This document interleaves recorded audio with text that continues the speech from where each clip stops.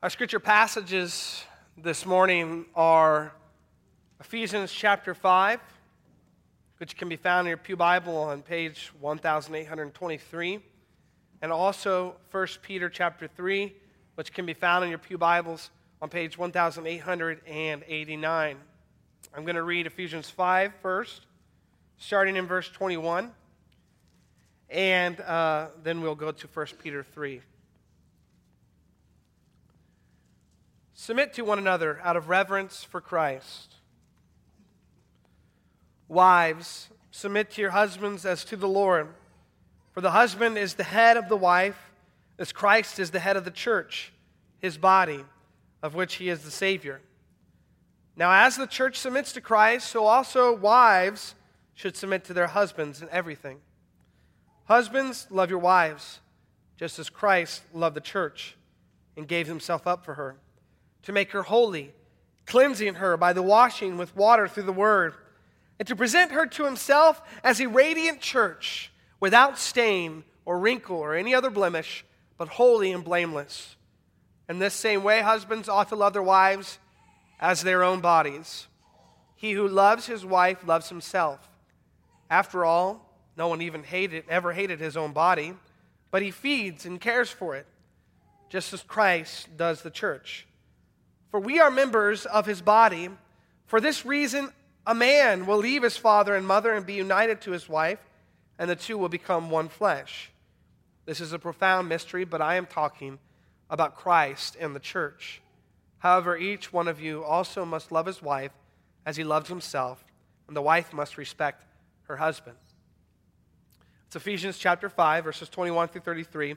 We're also going to read 1 Peter chapter 3, verses 1 through 8.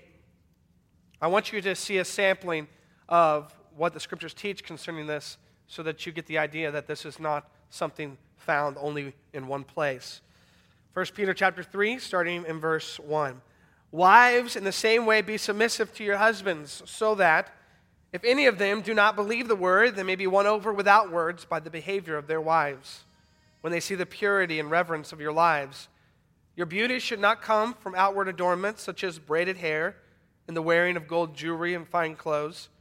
Instead, it should be that of your inner self, the unfading beauty of a gentle and quiet spirit, which is of great worth in God's sight. For this is the way the holy women of the past, who put their hope in God, used to make themselves beautiful. They were submissive to their own husbands, like Sarah, who obeyed Abraham and called him her master. You are her daughters if you do what is right and do not give way to fear. Husbands, in the same way, be considerate as you live with your wives and treat them with respect as the weaker partner and as heirs with you of the gracious gift of life, so that nothing will hinder your prayers. As far the reading of God's holy, inspired, infallible, and inerrant word, may he bless it to the hearts, minds, and hands of his people. We are going to spend most of our time this morning in Ephesians 5 because I think it gives a more balanced perspective on the contrast between wives and husbands. But I want to start off this morning by sharing a couple of stories, and then I want you to give maybe some reaction to it. And then we'll talk, and I'll kind of bring us up to speed and help us see where we're going, okay? 2012, midnight premiere of the movie Dark Knight Rises. 3 men younger than 30 brought their girlfriends to see this movie. And that night, another man lost his mind, threw in some tear gas canisters into this dark movie theater and began shooting the movie theater up. These 3 young men, younger than 30, bringing their girlfriends, did this. They threw their girlfriends on the ground and threw their bodies over their girlfriends' bodies. Those 3 young men were shot dead, and their girlfriends were wounded by bullet wounds because the bullets were entering the men's bodies and going into their girlfriends' bodies. That's story number 1. Story number 2, a sinking cruise ship off the coast of some island a while back. It was in the news.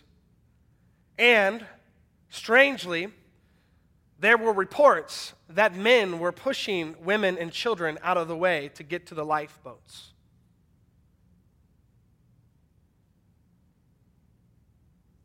What's your reaction to the first story? They did the right thing, right? And even the secular world praised them. Those young men's mothers and fathers praised them through unbearable grief for what they had done. Because inherently, instinctually, what they did was the right thing. The other story, cruise ship, men pushing women and children out of the way to get to the lifeboats.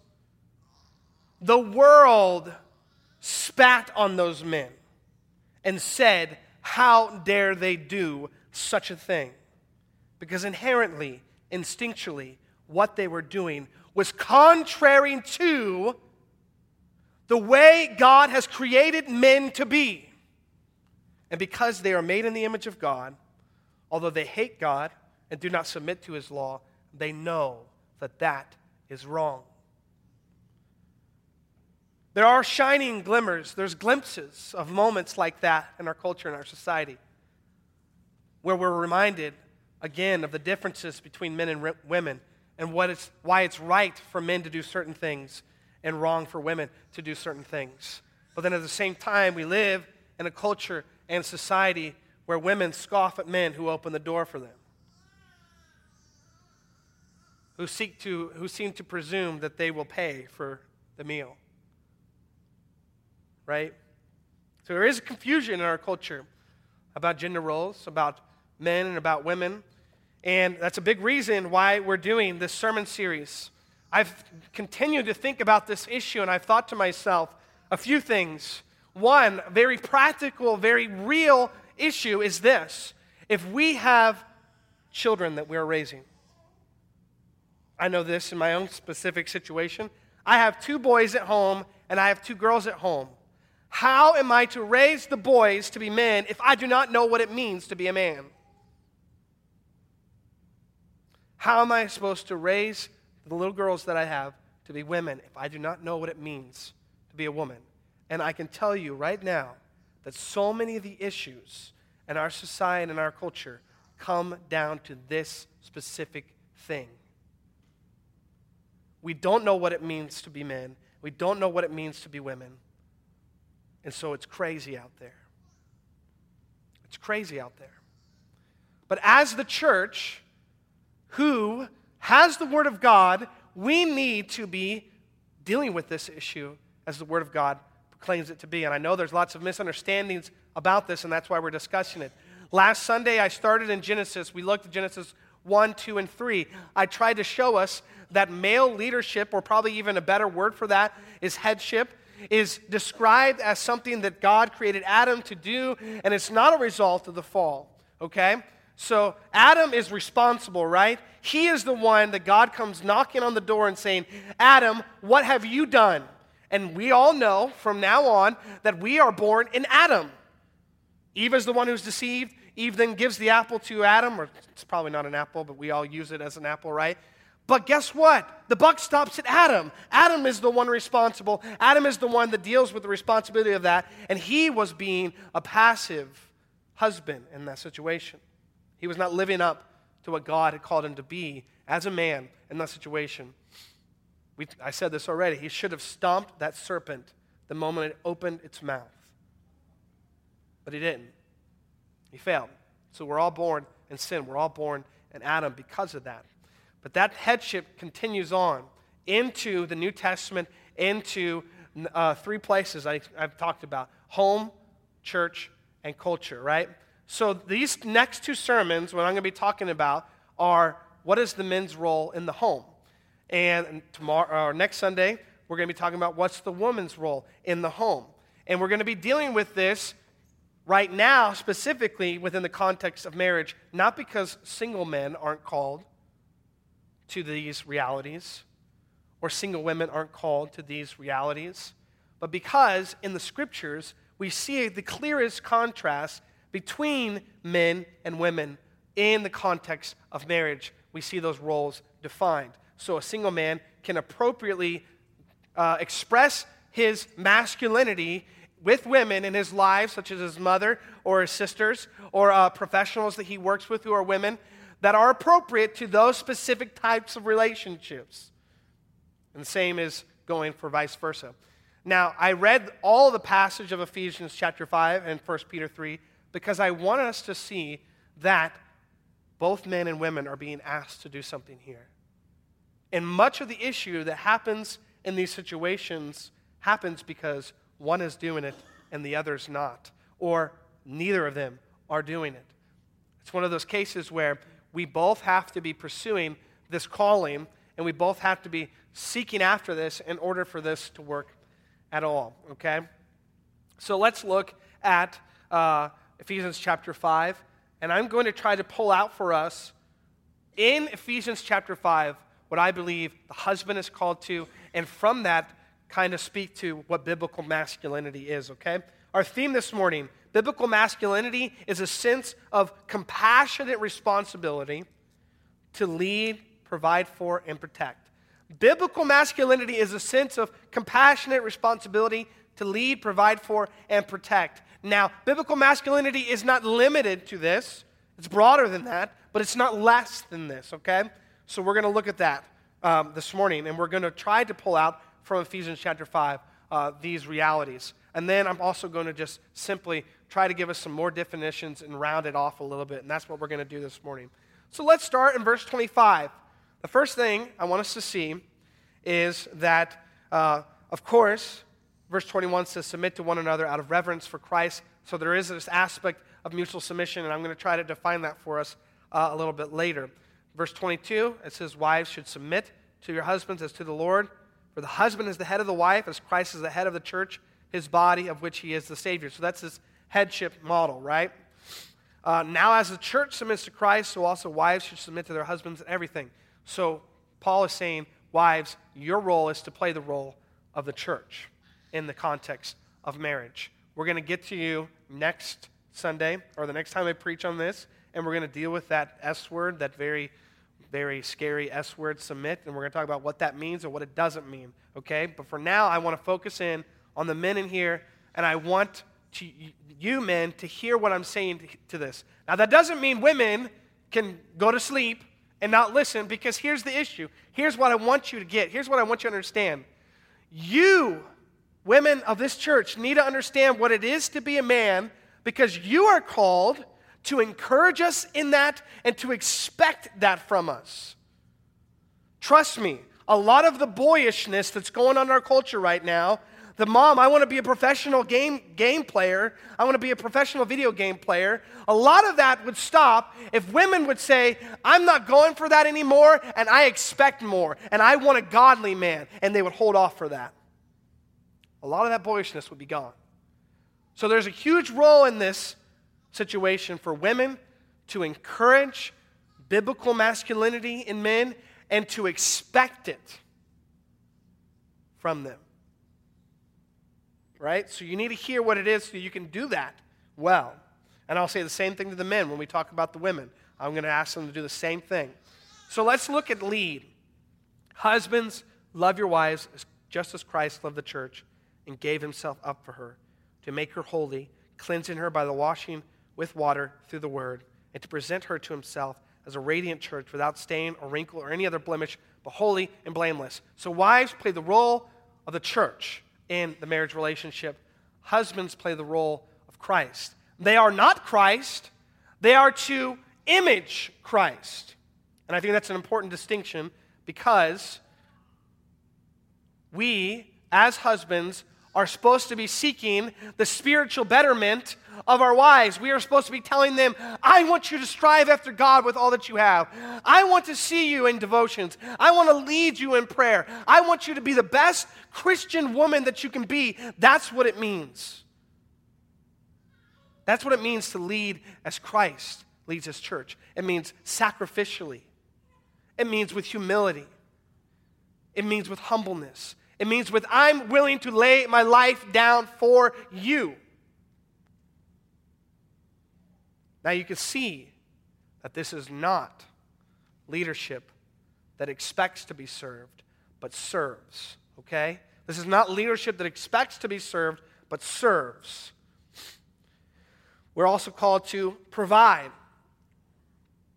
We know that Christ provided all for his people. So let's look at what provision looks like in this text, Ephesians chapter 5. Verse 28, in this same way, husbands ought to love their wives as their own bodies. He who loves his wife loves himself. After all, no one ever hated his own body, but he feeds and cares for it, just as Christ does the church, for we are members of his body. So, after Paul gives the husbands this calling, you are to love your wives as Christ loved the church, sacrificially lay down your lives for the church, seek the spiritual betterment of your wife in all that you do. Then he says this, if that's not going to get you, then I kind of know a little bit about men. They're about themselves, right? They can be kind of self-centered. So, husbands, think of this. Think of this. Your body is no longer yours. Your wife's body is no longer hers. You are loving yourself when you love your wife. It's kind of probably inappropriate to say this, but we've always heard that saying, right? Happy wife, happy life. But there's an aspect here of that. There's an aspect of here that's saying, husbands, I need you to consider this. You are now one flesh with your wife.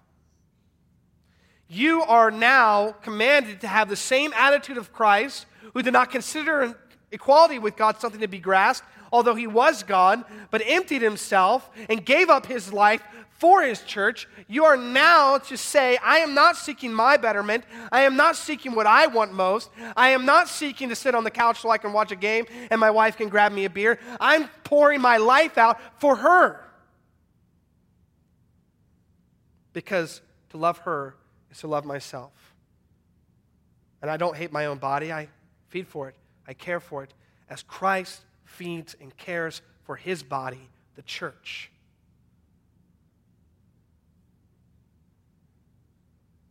As Christ feeds and cares for his body, the church. And then finally, protect. The two stories that I talked about at the beginning are an illustration of that instinctual nature that we have as men to protect. And this protection is not something that seeks our own betterment, right? It's a protection of others. Verse 31, for this reason a man will leave his father and mother, be united to his wife, and the two will become one flesh. This is a profound mystery, but I'm talking about Christ and the church. However, each one of you also must love his wife as he loves himself, and the wife must respect her husband. Here in this passage, protect is very closely connected to the idea that Christ has poured out his blood for his church, washed them, cleanse them, and he will bring them to the end. He will bring them and present them before him blameless, spotless. Here in the passage, we are being instructed, husbands, of one reality, that our marriage is a picture of the gospel, and it is temporary because it's not eternal. And our goal as husbands is to seek to lead, provide, and protect for our wives so that on that day that Christ comes and brings us home, we can present our wives before our Lord and Savior, the Lamb of God, and say, I have done all that I can to present her here for you. Holy, blameless. I've washed her in the Word. I've led her in prayer. I've sought her spiritual betterment. I have sought what is good for her rather than what is good for myself. I have loved her as I have loved my own body. I have loved her and served her and led her as Christ did, laid down his life for the church. Now, I've said all these wonderful words, and if you came up here, you'd probably see on my back the words hypocrite, because I get it. I feel the pressure. I feel the weight of these words. Because I think to myself, I don't live up to this. I can't do this. I fail at this. And so, men, if you're hearing this today and you're thinking to yourself, I've missed out already on that opportunity. My children are gone. My wife is distant from me. If you're here today and you're thinking to yourself, I can't do that for a minute, now listen up. Because part of biblical masculinity is being able to say, I know that this is what I'm striving for. And that my wife and my children know that this is what God calls me to. That I can look them in the eyes and say, buddy, that was me. I'm frustrated. I'm angry. I blew up. And I'm going to have to go to Christ and ask that he would forgive me of that. Will you forgive me of that? I repent of that. And that is biblical masculinity. You have the freedom to take risks and to try to strive after this and to mess up. Because we have a gracious God who has given us forgiveness of those mess-ups. And that you now are modeling for your children and for your wife what it means to be able to know that you are a sinful man who knows what he needs. He needs a Savior.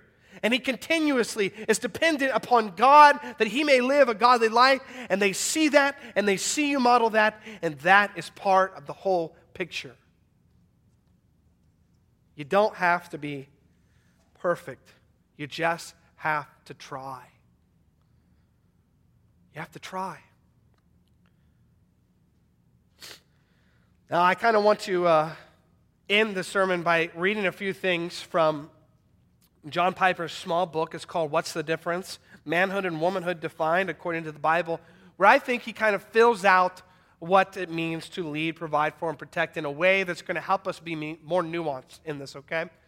Because I feel for the women who cringe when they hear the word male headship or male leadership. Because, to be honest with you, 9 times out of 10, it's because they've seen a poisonous example of it. It's because they've felt and been hurt by the reality of men who have maybe even used the scriptures to excuse their kind of behavior and twisted the scriptures to use their kind of behavior.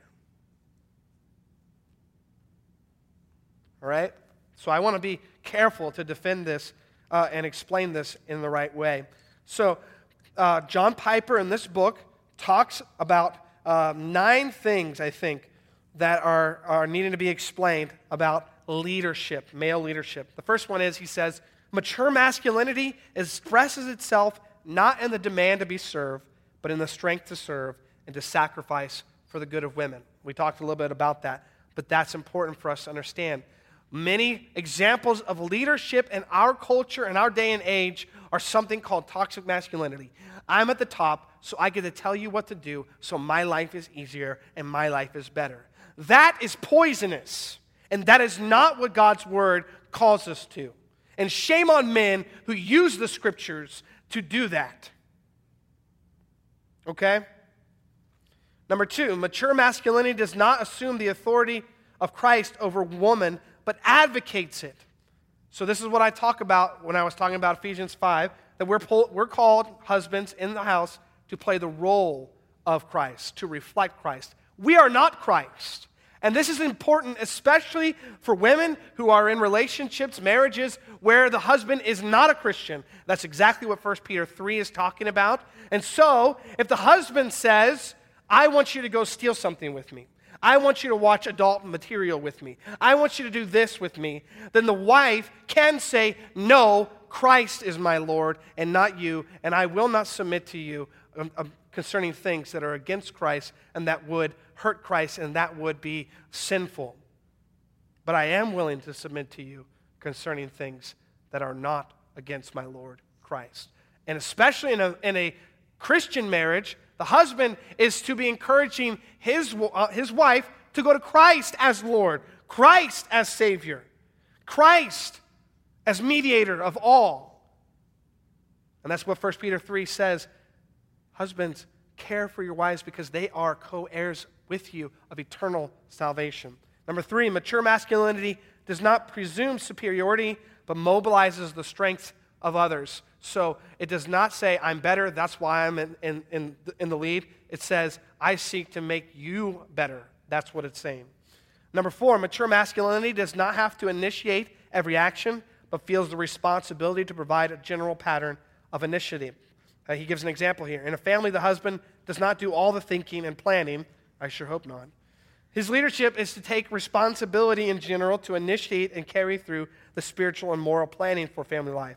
I say in general because in specifics, there will be many times and many areas of daily life where the wife will do all kinds of planning and initiating, but there's a general tone and pattern of initiative that should develop, which is sustained by the husband. So the husband seeks advice and counsel from his wife concerning many things that the wife is better at, because he, as a Christian man and a leader, knows the strengths of his wife, right? Number 5, mature masculinity accepts the burden of the final say in disagreements between husband and wife, but does not presume to use it in every instance. So there are times in relationships, husband and wife do not agree. At the end of the day, John Piper is saying it falls on the husband, but he does not have to accept this at every instance. In a good marriage, decision-making is focused on the husband, but it's not unilateral. He seeks input from his wife and often adopts her ideas. This is implied in the love that governs the relationship. It's the love of Christ, and the equality of personhood implied in being created in the image of God and in the status of being fellow heirs of the grace of life. Unilateral decision-making is not usually a mark of good leadership. It generally comes from laziness or insecurity or inconsiderate disregard. Number 6, mature masculinity expresses its leadership in romantic sexual relations by communicating an aura of strong and tender pursuit. I need to be careful in explaining this one, and it's difficult to put into words. But the idea here is that in the sexual roles between men and women, the man is the one who is to be the pursuer. The man is the one who is supposed to be strong in his pursuit of the woman, not passive, not expecting the woman to take initiative in that area, right? Number 7, mature masculinity expresses itself in a family by taking the initiative and disciplining the children when both parents are present and a family standard has been broken. This could be a little controversial, but the idea here is that if the husband and wife are home, if the father and mother are home, the mother defers discipline to the father when that is the case. And you know what? This is a very important and good thing to happen for the example of the children specifically. Number 8, mature masculinity is, before I say this, by the way, that doesn't mean that the mom or the mother can't take the husband aside afterwards and say, I think you handled that wrong. Okay? Right? But let's not do that in front of the children. All right. And I've had many of those times.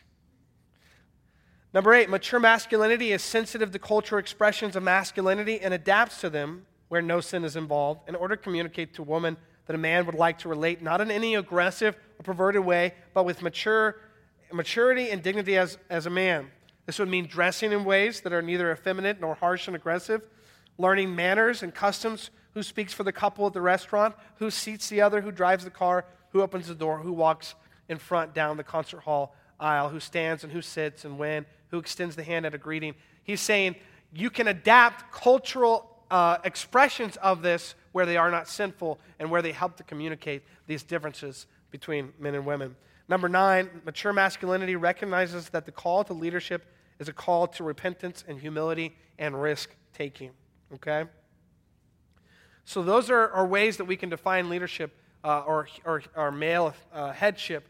And I hope that rounds it out a bit, and that helps us to see that it's not as one-sided or black and white as we make it, but there are so many nuances to this. And I would say, at the end of the day, that it's a sense of responsibility. That's what my theme was, right? Biblical masculinity is a sense of good-natured, benevolent, compassionate responsibility to lead, provide for, and protect the women in our lives according to their specific relationships. This is what we're called to do as men. We are created differently, not better. Remember, we're defending what is often called complementarianism.